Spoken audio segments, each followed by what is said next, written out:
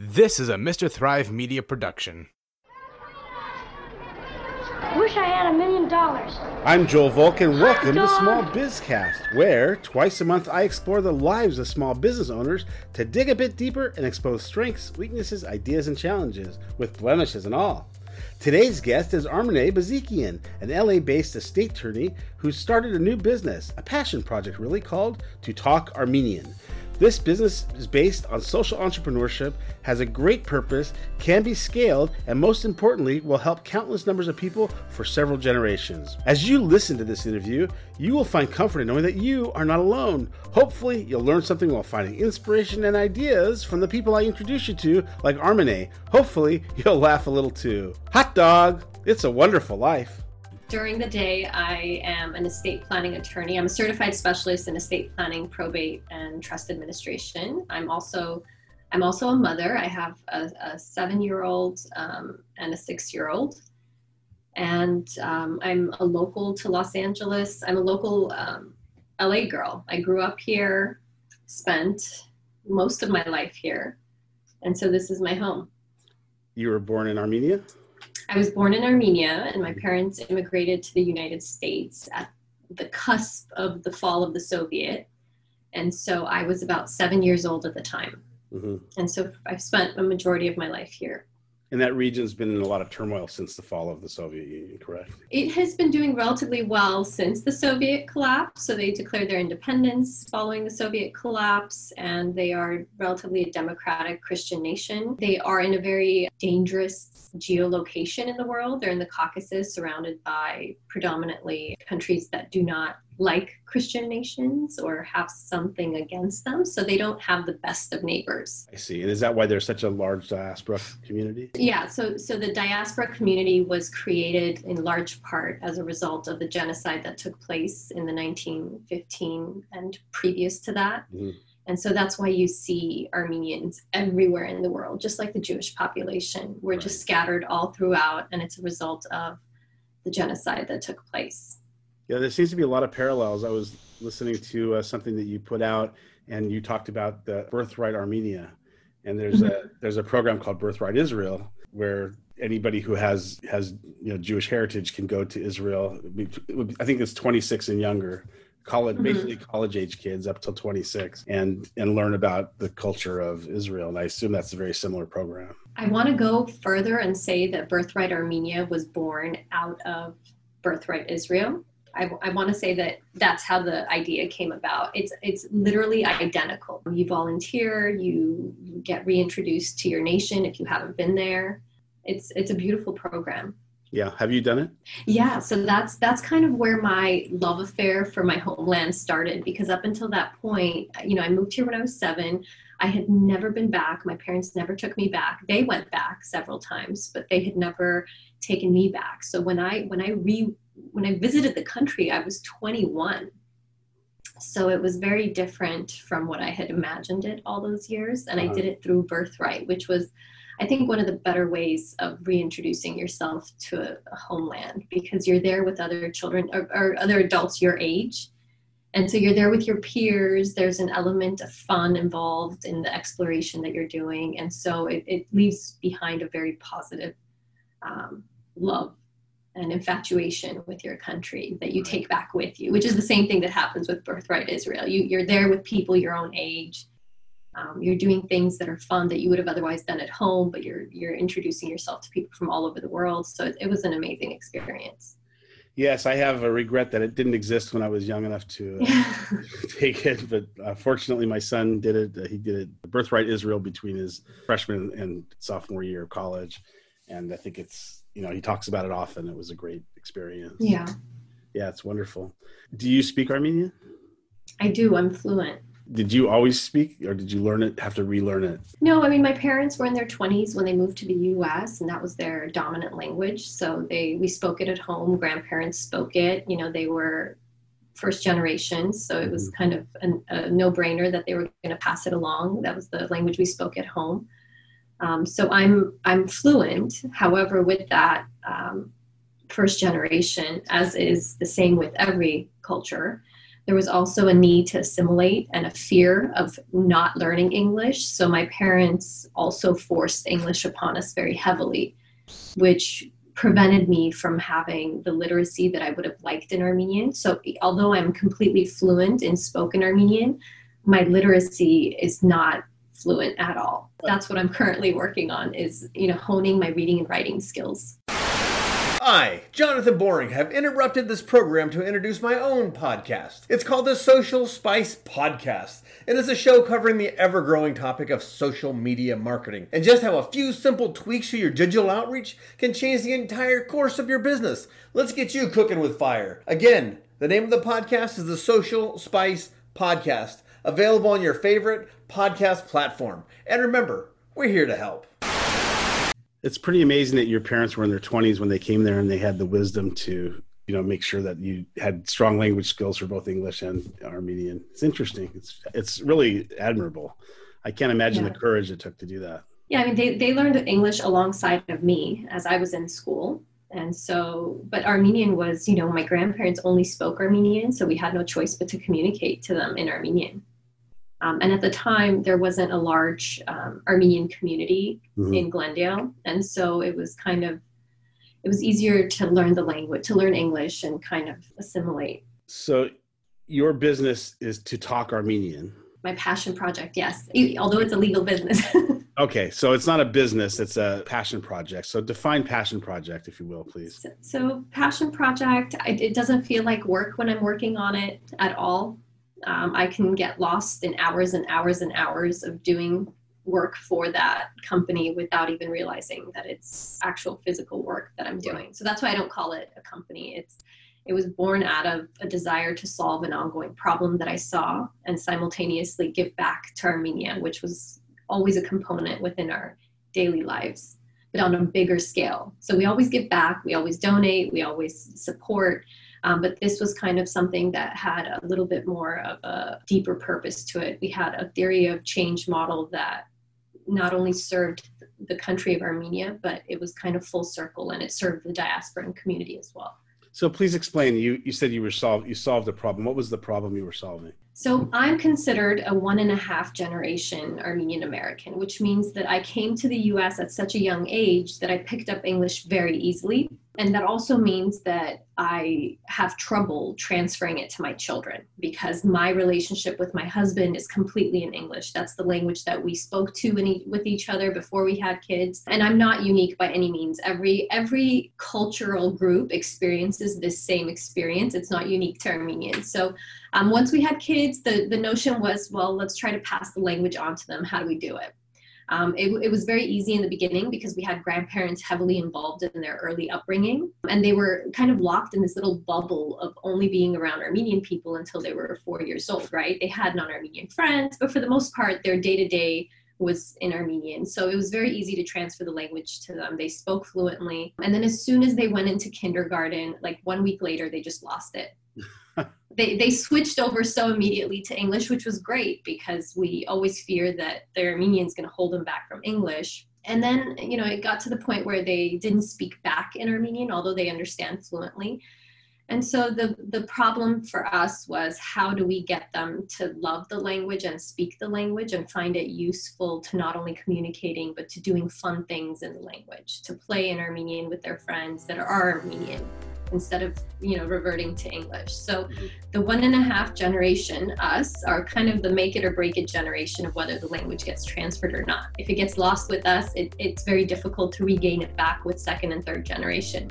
As I'm sure you've seen, with different cultures, if you have a second or third generation, most of the time they don't speak the language. Yeah, my grandparents used to speak Yiddish.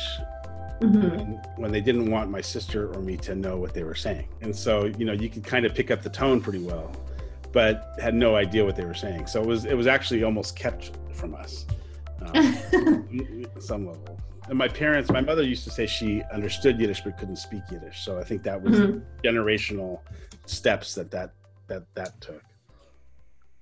Yeah, it's really the same across the board. I've talked to people that are from Vietnam. They have the same, they do, everybody does almost the same thing. They send their kid to a Saturday school of some sort, or like to church, synagogue or something to learn the language, to learn Hebrew or Armenian or Vietnamese or, Mandarin. It doesn't bode well for a child that's within such a heavily dominant English country. And I think we have such a privilege living in the US. We're so free in the US. And we see this even more now when we look at all these other countries across the world that are so heavily influential on their people. The dictators and the people that are in power are so controlling of their speech, right?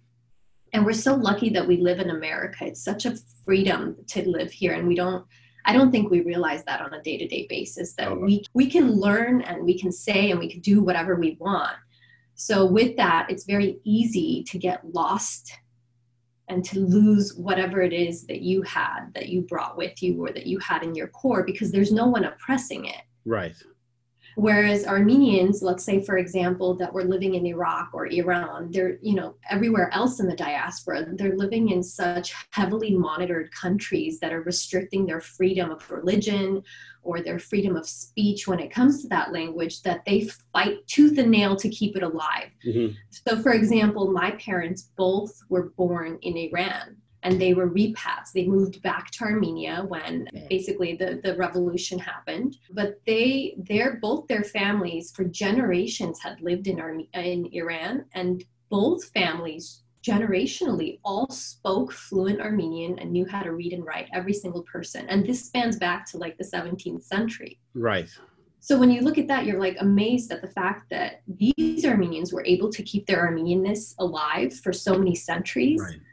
But it's because they were in a country that didn't want it or didn't allow it, or it wasn't acceptable. And so they had to fight for it. Whereas in the US, everything's allowed. So we say, okay, well, I'll worry about that later. I'm allowed to speak it. And then you just kind of forget it. Yeah, it's fascinating, the parallels. So To Talk Armenian then teaches young people the language. Who are the teachers?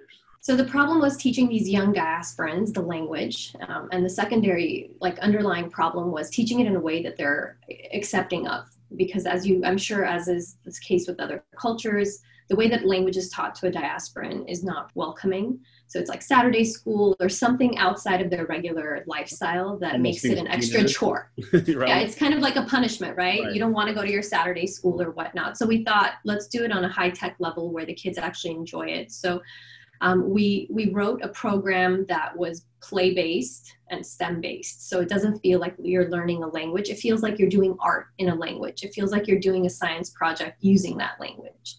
We wanted to break the mind of the child and how they actually see language as not only for communication purposes, but for other smart things. So as soon as we did a lot of research, as soon as the brain recognizes that you're using that language for something smart, the memory recall is a little bit stronger. Interesting. You're not just sitting in class learning the language to communicate with your grandparents. You're learning the language, and if given a chance, you can explain a science project in that language. So it opens up communication a little bit more. And so we thought, who better to teach these kids than teachers in Armenia? Because right now in the diaspora, we're limited to people that were teachers in Armenia at some point or in their country of origin. Uh-huh. So most of the teachers in the diaspora are either people who moved from Soviet Armenia, so they have very Soviet mentality of teaching, very stern methods of transferring that information. So it's a very strict classroom setting that the kids here just do not respond to. Right. Or they're from the Middle Eastern countries, which means that, again, it's a very strict environment. So we thought we need to go back and see how they're doing it in Armenia. And we thought, why don't we connect the kids here to teachers in Armenia who are in their 20s and 30s. Mm-hmm. They're conversing, they're having fun, they're relatable. They're not like, their grandmother's age. So the kids actually have fun. So that's where that thought came about. We thought, well, why not give the jobs to people in Armenia? We'll support them. It'll support the economy. With Zoom, everything is possible now, right? With virtual learning. Why not? They're already used to doing their classrooms on Zoom anyway. What are the age groups? What ages are the kids when they start? So we start at 4 and we go all the way up to 14, 15. And then we have elective classes thereafter that are kind of specific to whatever subject they want to learn. Like, you're Armenian when you go to your grandma's house and she feeds you endlessly. And we explore kind of like the cultural background to that, the tradition. Why is that such an important cultural aspect? Where does it come from? So we have fun classes like that. Yeah, it's funny that you mentioned that because I know there's a program here where they have school-age kids work with grandparents, elderly people, and they make bread together. And there's something about this, the texture, working with your hands, something tactile. Dough is such a tactile thing. And then the older people will tell their stories to the kids while they're making the bread. And then of course there's this, as the bread's cooking, the odor, the aromas, and all those sensory memory embedding stimuli come to play. And I think it's such a warm and wonderful way to teach heritage to a younger generation. And also it kind of creates a comfort level because sometimes, kids don't feel that comfortable with older people. And so and vice versa. Sometimes older people don't know how to relate to kids, but when you're doing something project-based, and especially something like cooking where there's, great, taste and smells and touch and all these senses together, I just think it's a great program. And I could see that being done with the local elderly Armenian women and men with the kids too. Yeah, I love that idea, actually. I've never heard of that. That's actually great. It touches on kind of their kinesthetic learning techniques and oral learning and like the aromas. So that's awesome. I love that. Yeah, and it's a good way to connect people. I think people, especially elderly people, don't often feel like they have purpose. And so it's a great way to give purpose to people and let them connect. What a great program. How many people are enrolled? Oh, I don't see. This is why I say passion project. I have no clue. We have about 7 teachers currently, and they each probably have about maybe 4 to 7 students on average that they're working with on a weekly basis. We launched in September, so for a company that's 2 months old, I think we're trying to keep up at this point. We're trying to hire more teachers, which I didn't expect at all. So I think we're doing really well, and we also launched a product line simultaneous to what's currently happening to give parents resources that they wouldn't otherwise have. Simple things like flashcards with vocab words. They don't exist. Right. So you really come a long way in 2 months. I didn't realize it was such a new project. That's fantastic. How long did it take you to develop it before you launched it? It took about a year to develop. We did a pre-launch in August, a pre-launch and a beta test group in August, and then we formally launched in September and opened it up to the public. But we had been working on it for about a good 9 months prior to that, writing the curriculum and prepping for all the classes. It's just, it doesn't feel like 2 months though. It feels like 5 years. Right. I would say, I was telling one of the girls yesterday, our director of operations and research analyst, I was like, imagine what the amount of, help I could be if I didn't have to remote school my children. Right. Yes. Do you realize this takes like 3 hours of my day on minimum every single day? Which begs the question, how do you manage the time difference? I have no idea how it's all being done. I feel tired, so I know I'm not sleeping as much as I used to. But again, I think it goes back to having it, if it's something you're passionate about, it doesn't feel, you don't feel the same exhaustion that you feel, doing other work. So a lot of nights, I think for the past year, I've worked at least 3 to 4 hours every single evening on writing the curriculum and speaking to the teachers there. The good thing is that the time difference makes it really easy to work double time. So I do my law job during the day, and then at night it's morning in Armenia. So that's when the teachers wake up, and I can kind of go over the curriculum with them and prepare and plan and write and give instructions and delegate. And so for a while there, for a good 4 months, it felt like I was just working like round the clock. But I'm a firm believer that time somehow gets created if you just have passion for whatever it is. Right. Ask a busy person to do something, they'll get done. There's no doubt about it. So that was really my question, was about the actual time difference. Let's assume it's Los Angeles. Between Los Angeles and Armenia, what's the time difference? It's exactly about 12 hours with daylight savings switching up. So right now in Armenia, it's literally 12 hours. It's nighttime right now over there. We're talking in the morning. Right. So what time do the teachers teach, and what time are the students learning? So our students, first of all, we have students on the East Coast, which creates a different So I joke and I say, like, I went to law school. I know why I went to law school. I know why I was a lawyer. The purpose of being an attorney was to organize the scheduling of classes and timing. It's been such a crazy puzzle because we have some kids that are mountain time. We have some kids that are Eastern. We have a student in Dubai now, which just like, Wow. I'm just amazed that that was even something that was on our radar. We basically coordinate with the teachers. So for the kids that are in LA, most of the classes that they take on the West Coast are from 5 p.m. our time all the way to about the last classes at 7 p.m. So for the teachers in Armenia, that means they're working early morning hours, 4 a.m. or 5 a.m. and on. And I so for a lot of them, it's probably good for them because it doesn't interfere with their normal job. Yes. So for a lot of them, this is kind of their side gig. Right. And it's kind of it really is a passion project for them. Like they've joined our team knowing the purpose of it. So they go above and beyond and they wake up early and whatnot. But we also have evening class. We also have early morning classes here, which means that a lot of them also work. A lot of them also work like 9 a.m. our time to 11 or midnight. Is it app driven? Are they able to connect the teachers to the students using apps? Is that how you've done it?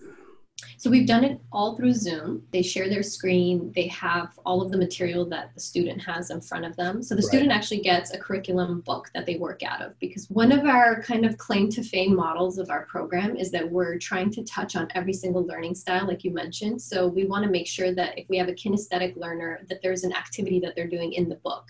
They'll play bingo, they'll play Battleship when they're learning the numbers, for example. And so everything is connected via Zoom.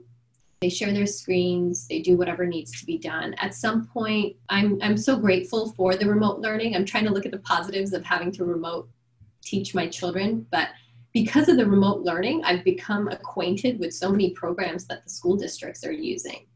And so I'm like, that's a great program. It allows you to move things around physically as a child on the screen, and it allows the young children to be able to do it. We're going to take a short break and be right back. Over the many years I've worked at Mercury Document Imaging, we've been solving business problems using technology, and now we have this new reality. Employees are working from home, and companies are trying to stay relevant and efficient and have accountability for their employees while doing so. The big problem is that the cyber criminals are working from home too, and they have been doing this longer and know what they're doing and know what vulnerabilities you've created by kind of throwing this together quickly. So now that it looks like we're going to be here for a while, it's time to think about this. I want you to reach out to my company. We'll either help you or refer you to a partner that can help you, depending on what the vulnerability is. But the first thing to do is start with an assessment, make sure that you're protected, and then find the weak link. So please call us, 818-782-1221. My extension is 25913, but call anybody at the office. We're all happy to help you, and we want to make sure that we don't have any more problems than we already have. Thanks. Welcome back to Small Bizcast. We are on with Armine Bazikyan of To Talk Armenian. So I think we're going to develop the program way more than what I had envisioned. So I think there's going to be a lot of changes coming. That's so exciting. Have you seen this modeled in other cultures? No. I think when we did our research, so our director of operations and research analyst joined our team in April. And so she joined and went and deep dived into different learning methods. And she went into this cultural hole of, well, why do we lose the language? What happens? And why is it across the board the same with every language? And so her research basically proved to us that we can't teach the children how to learn a language in a way that they're not used to. If the learning method is different from how they're learning in regular school, their brain can't make the shift and hold on to it. And so we haven't seen this done in other cultures. We're all play-based, which is weird to parents. Mm-hmm. But again, the desperation for parents, we're so desperate to have the language be maintained that for me, for example, I don't care if my children are perfect linguists in Armenian and know how to read and write. I just want them to be able to communicate confidently when they're teenagers with an elderly person, right? And so that's why the company's name is To Talk Armenian. We want to bring them to the point where they're just talking. Right. But we do teach them how to read and write. We take them all the way up to a 5th grade equivalency of a student in Armenia, which based on our research was what most people in Armenia their speaking style is about a 5th to 7th grade literacy level in the general populace. So I would think this has some marketability towards other cultures. So you could probably replicate this for other diaspora communities and use that as a way to build revenue to forward this cause, because I assume this is an expensive thing to put together. Is that part of your business modeling? Yeah, so the primary goal or game plan is going to be, well, so right now our focus is on English speaking countries when it comes to learning Armenian. So right now we're focusing on the US diaspora, but of course, as I mentioned, we have kids, we have a child in Dubai who knows English. Right. And so she's coming on board. And then we'll move on to other English speaking countries like Australia and Great Britain. Once we've exhausted that, the second largest diaspora is in Russia, and it'll be very easy for us to transition our material into Russian Armenian. So allowing that diaspora to take advantage of the program. And then beyond that, I think it would be, I want to say franchisable to other countries or other languages. If it is successful the way that we envision it to be successful, it should be it should be something that's modeled in every other language. Yeah. Seems to me that the goal, of course, is to connect the past, present, and the future, right, with the same culture, and to bring it forward. And there's so many communities that have the same challenge. And so it seems brilliant in that respect. What does it do to your professional life as a lawyer? Is the goal to continue both careers, or what is I have no idea. That is my goal. I mean, I just, studied and took the specialization exams. So it's, right. I'm still thriving and putting goalposts up for myself within my legal career. Right. And you're very well respected. The people I know that know you speak only good things and say what a wonderful attorney you are. And obviously you're a passionate person that really dives in great depth and detail. And so those qualities that you have, you're bringing to your passion project. But I can imagine at some point you're going to have two, 12-hour day jobs and still want to be a wife and mother. And so how do you balance that? Yeah.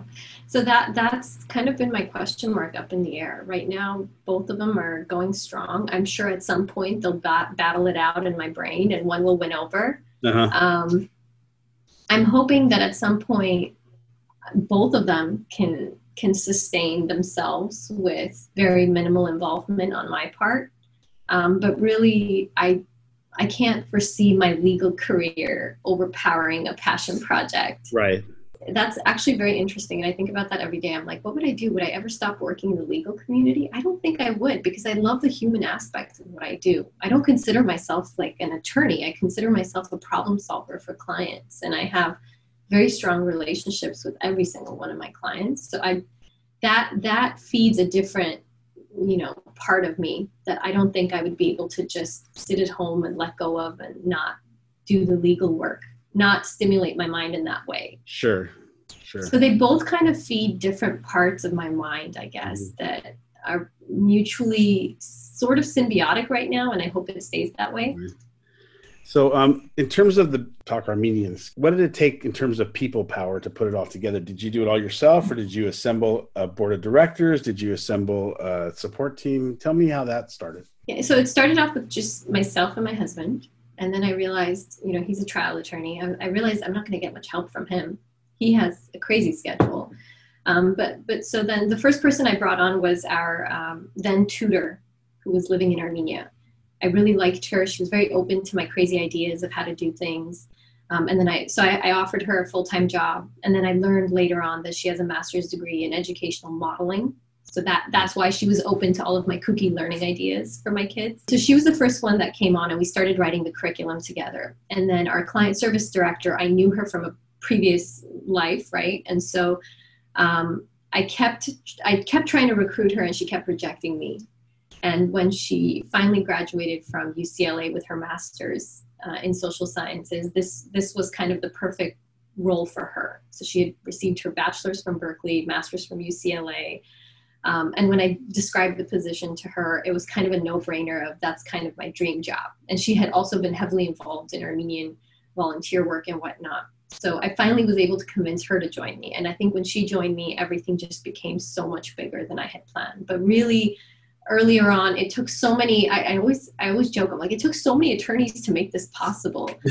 Between like the trademark attorney, we had the business attorney here in California, we have an attorney in Armenia that dealt with the employment laws there. We had two business attorneys here, one that dealt with the parental side of things, the contracts with the parents. We had another one that dealt with circumvention agreements and whatnot here. Then we had the attorney in Armenia that dealt with the employment laws there and trademark and copyright. So it's a huge team at this point of people that are all kind of invested and trying to help make it successful.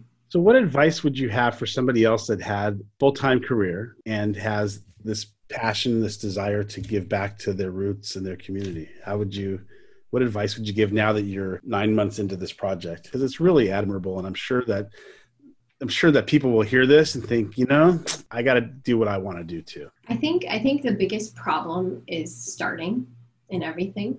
The start, people just don't put that first step forward, and don't procrastinate.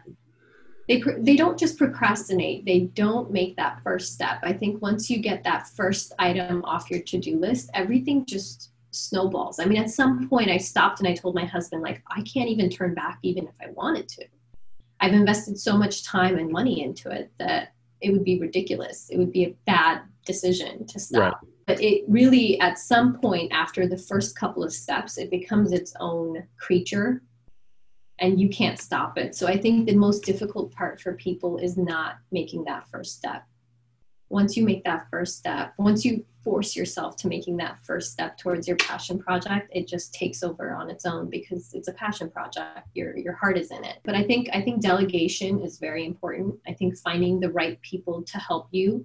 Just with anything in life, you are, as strong as the people around you. So everything is a team effort. Everything is a group effort. You can't do everything alone. And that means you have to make tough decisions in terms of firing or dismissing the wrong partner. If you make a mistake, you have to do that quickly too, I think. Yeah. It would definitely be much easier to have other people, other partners, or if you can, employees to help you. Right talent, I think, is key. Most people would have a passion project and not have a lot of resources in terms of money and to put into it. So then you're relying on so many other elements. How did you fund it? So I self-funded it originally. And I thought to myself, I'm not the type of person that spends on other things. I don't buy fancy cars. I don't buy fancy clothing or purses or whatever else other women do. So I thought, I'm going to pay this teacher, I'm going to earmark 3 months of salary for this teacher to help me. And that's going to be, a very nice pair of shoes and a purse or whatever that I bought. Right. It's a splurge, but it's a splurge towards something that even if in my mind, I thought, even if nothing comes out of this, she received a wage and I still donated it somehow. In my mind, I was like, it's a donation. It's fine. I think you have to put something towards it. And I actually think that if you don't put money towards it, you're not going to be as motivated. Right. So it's about priorities. So you're delaying your own desire for material things to do something bigger and broader that you can. So yeah, I'm with you 100%. Do you have a succession plan for handing it off to somebody when it becomes, is there a number 2 person that you can delegate more and more to? Are you mentoring people? Yeah, right now our number 2 person is our director of operations. She's fully capable of handling everything on her own. But again, I think there's a lot of business decisions that are just reliant on me, right? That are completely dependent on my skill set and my direction. So right now, I'm really enjoying the development and getting together around a table and saying, we should write a book in Armenian because there aren't any children's books, right? We should write a book that's specifically designed for this person. Let's connect this, and this other person and see what comes out of it. So I'll get an idea, I'll coordinate it, I'll put the right team together, and then I'll be like, can you also take over, by the way? Because I have to go into that estate planning meeting and I can't. But the good thing is that we're all within the same office. So there's just work being done and kind of monitoring on my part at this point, which I'm very lucky to have. And I trust her 100%, which is another I think, key factor here is that I trust her with this baby of mine. I call it my fourth child. You know, my daughter's my first, my law firm is my second, then it's my son, and this is my fourth child. So I trust her with my baby. Right. Well, you have a lot of, it seems to me, innate management skills. Most lawyers I've met have not, they don't teach you a lot about running a business in law school. And you seem to really understand what it's like to grow an organization and to delegate and to have a vision and to execute. And so did that come naturally, or were you trained? Did you do an MBA in business, or? No, I don't have any professional training on it. I think when I launched my law firm, you know, I was earmarked as being, okay, I'm an attorney.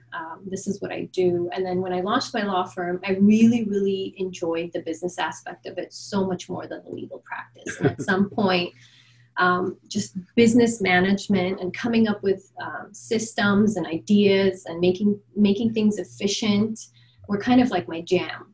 If there was and I would say business development and problem solving are, I think, my two key skill sets, where, you know, I love having meetings with my staff on a weekly basis, because if somebody says, you know, I really get frustrated when I schedule signing appointments for clients, they never get back to me. It takes 10 emails.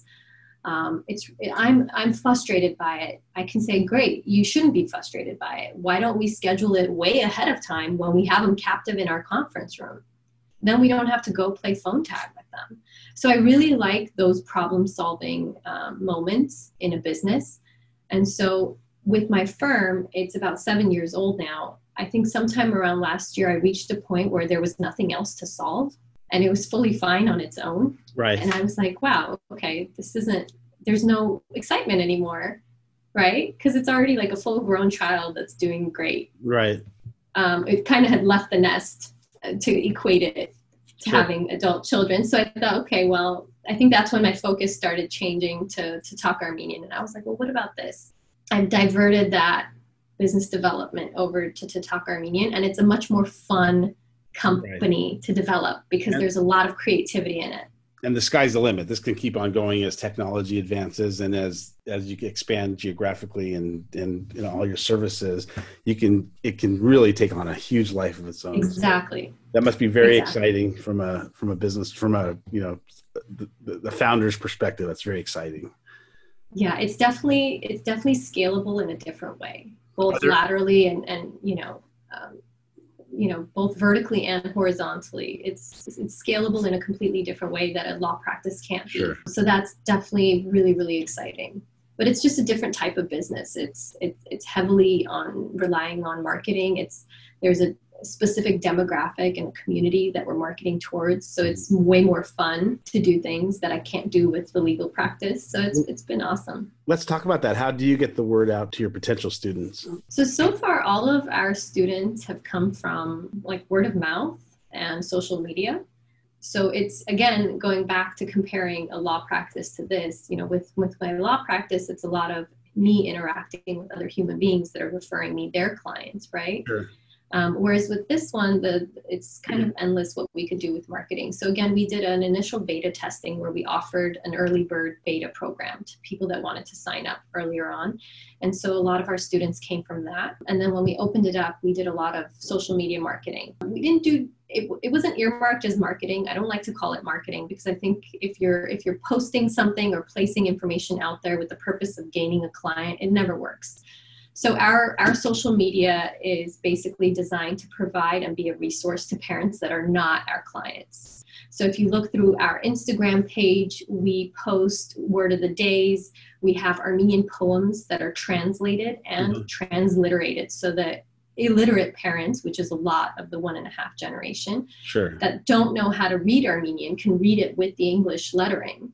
I see. And can actually teach their child that poem or that story or whatever it is.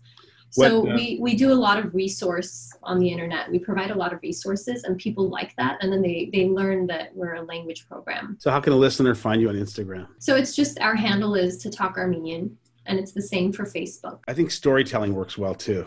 So I bet as time goes on, you can tell some great stories about some of your participants, even whether it's the success stories of the teachers or whether it's the success stories of the students. And I'm guessing that one thing that might happen later on is that some of the students, as they get older, will want to become teachers and mentor other younger kids.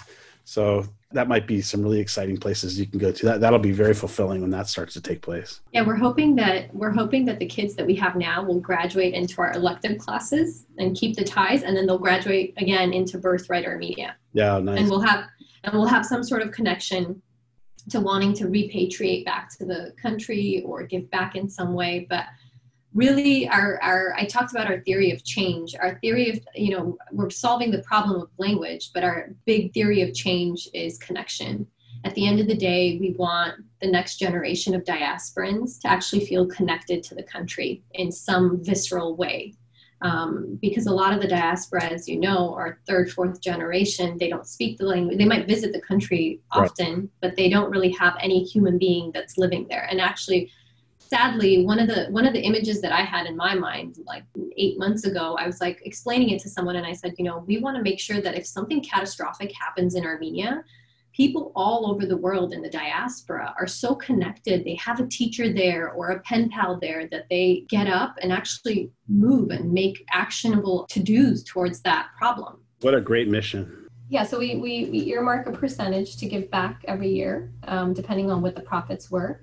But the objective is although it's a for-profit business, the objective is not to make a profit off of this. So like right now, all of the products that we launched are 100% proceeds going to armeniafund.org. So we have the flashcards, we have translated books, we have so much material that's coming out. And the game plan is for all of the products to always fund some humanitarian effort on the grounds. And then obviously our secondary goal is to make sure that we up the wages of the teachers at some point so that right now they're earning a phenomenal, like quadruple what they would have earned with less time investment. But the goal is to get it to the level where they can, not only thrive, but to do something with that, to establish a business of their own or something that goes back into the economy. Oh my God, that's brilliant. You're a special person. I can see you're going to do fantastic. Oh, thank you. I really appreciate it. It's been really tough with everything that's going on, but it's kind of like we had a spark when we were doing this, but it's kind of ignited the spark on it. It's become like a flame. Yeah. Now with our purpose is even more necessary now. Mm-hmm. That's what we're realizing. Right. And by the way, I'm sure you're aware, but there are so many parallels between the Jewish community. 100%. It's amazing to hear you talk. I feel like I'm speaking to somebody in the Jewish community. So. It's almost identical to the T. Yeah. It's almost identical to the T, other than obviously the religion, everything, the experiences, the pain, the suffering, and then the reignition of that flame is literally identical. And the strength of community too. Really excited by your project. How can people get a hold of you to help you and to offer ideas, resources, students? So we have everything linked on our website, talkarmenian.com. It'll take you to our Instagram page and our Facebook page. Again, that's where we have all of our resources. We also have a LinkedIn page because we're trying to make sure that we're helping professional parents out there that don't have time to go searching for the resources. So is there anything that you need that you want to ask people for, or what can I do to help you? So I think right now the biggest need for my company is a need for it to thrive and survive on a very basic level, right? And so there's obviously an ongoing war. Depending on how that shakes out, there may or may not be a country through which our teachers can actually thrive through. It's an existential threat to our existence right now, and so we're fighting to stay alive. I think the need would be for people to voice their concerns in whatever country that they're in, and to get their politicians that they voted in office to actually act against the human rights violations and the war crimes that are currently happening. That's so powerful. You're doing such great work.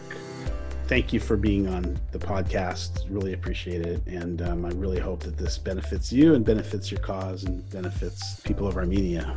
Thank you for having me, Joel. I really appreciate you taking the time to listen to my story. Social entrepreneurship is very special to me, and I hope that this discussion with Armine inspired some of you to engineer it into your small businesses. Thank you for sharing and listening to the Small Bizcast. We will download automatically on all of your devices by subscribing wherever you get your podcasts. We appreciate the feedback and likes on our socials, like Facebook and Instagram too. If you have business questions or are thinking about sponsoring our show, check out our website at smallbizcast.com.